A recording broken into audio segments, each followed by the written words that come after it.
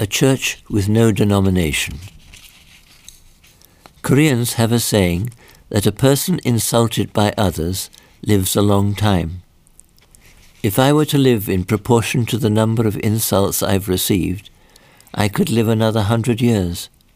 Also, my stomach has been filled not with food, but with insults. So you could say that my stomach is the most full of anyone's. People from the established churches who had opposed me and thrown stones at me when I started the church in Pyongyang resumed their persecution, this time in Busan. Even before we had properly begun our church, they set out to give us trouble.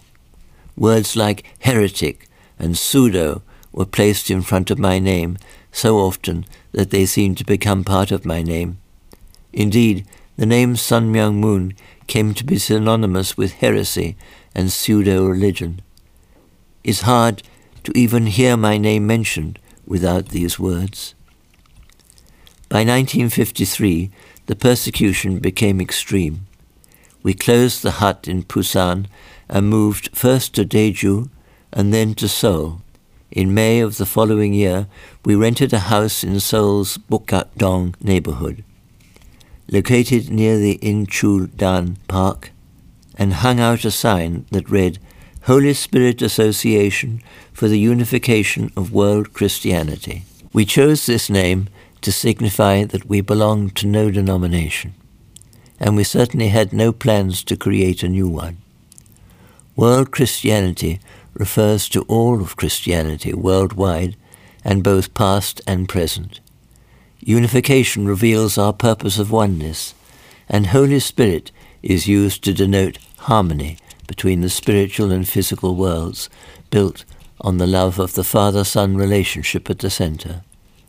Our name is meant to say, the spiritual world centering on God is with us. In particular, unification represents my promise to bring about God's ideal world. Unification is not union. Union is when two things come together. Unification is when two become one. Unification Church became our commonly known name later, but it was given to us by others. In the beginning, university students referred to us as the Seoul Church. I do not like using the word Kyo-hoi in its common usage to mean church, but I like its meaning from the original Chinese character. Kyo means to teach, and hoi means gathering. The Korean church means literally gathering for teaching, the word of religion. Yongkyo is composed of two Chinese characters, meaning central and teaching, respectively. When the word church means gathering, where spiritual fundamentals are taught, it has a good meaning, but the meaning of the word kyo-hoi does not provide any reason for people to share with each other. People in general do not use the word kyo-hoi with that meaning. I did not want to place ourselves in this specialist type of category. My hope was for the rise of a church without a denomination. True religion tries to save the nation, even if it must sacrifice its own religious body. To do so, it tries to save the world, even at the cost of sacrificing its nation, and it tries to save humanity, even if this means sacrificing the world. By this understanding, there can never be a time when the denomination takes precedence.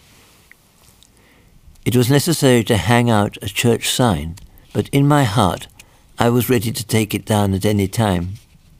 As soon as a person hangs a sign that says church, he's making a distinction between church and not church. Taking something that is one and dividing it into two is not right. This was not my dream. It's not the path I chose to travel.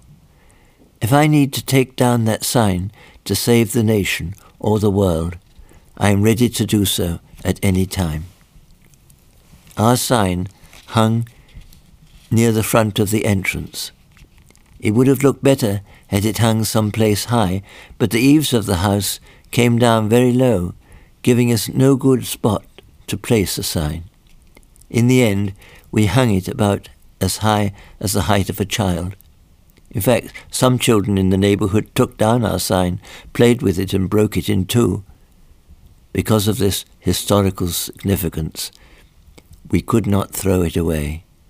We attached the two pieces back together with wire and nailed it more securely to the front. Perhaps because our sign was treated with such disrespect, our church also received humiliating treatment beyond description. The eaves were so low that people had to duck their heads in order to pass through the entrance. The room was about 8 feet square, and it was so cramped that when 6 of us would pray, we might bump foreheads with each other. People in the neighborhood laughed at our sign. They made fun of us, asking what kind of world unification we dreamt of in that tiny little house that you have to crawl to get inside. They didn't try to find out why we had chosen such a name. They simply looked at us as if we were crazy. This did not bother us, however. In Busan, we had begged for food to sustain ourselves, and now we had a room in which to hold services. We had nothing to fear. For a suit, I took a pair of U.S. Army fatigues and dyed them black. I wore these with black rubber shoes. Even if others sought to belittle us, in our hearts we were more dignified than anyone. People who attended called one another shiku, or family member. We were intoxicated with love. Anyone who came there could see what I was doing and hear what I was saying. We were connected by an invisible cord of love that let us communicate with God. A woman would be at home preparing rice and suddenly run off to the church. Someone else would say she was going to change into a new dress and then run off to the church in her old dress with holes in it.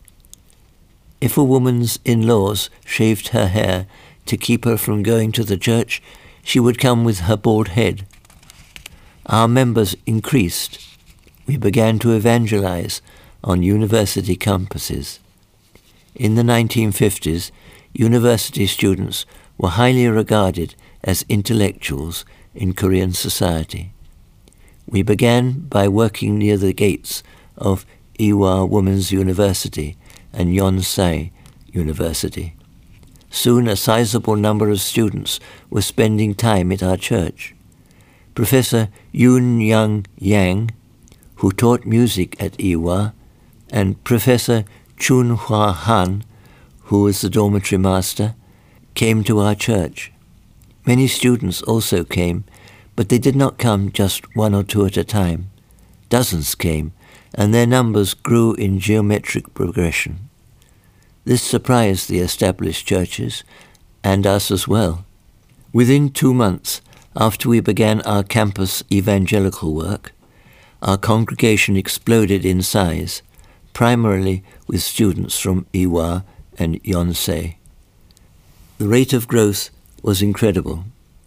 It was as if a spring breeze had blown through and changed the hearts of the students all in a moment. Dozens of Ewha's students packed up their belongings and moved out of the dormitory. This happened on a single day. If someone tried to stop them, they would say, "Why? Why are you trying to stop me? If you want to stop me, you'll have to kill me. Kill me!" They even came out by climbing the walls around the building. I tried to stop them, but it was no use. They did not want to be in their clean school. They wanted to be in our little church that smelled of dirty feet.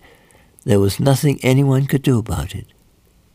Finally, Dean Hwal-ran Kim, Helen Kim, sent Professor Young-un Kim of the Department of Religious Social Welfare to our church. Professor Kim had studied theology in Canada and was a theologian in whom Ewha had held great hope for the future. Dean Kim chose Professor Kim because her specialty was theology, and she assumed she could develop a definitive critique of our theology that could be used to finally stop this influx of students.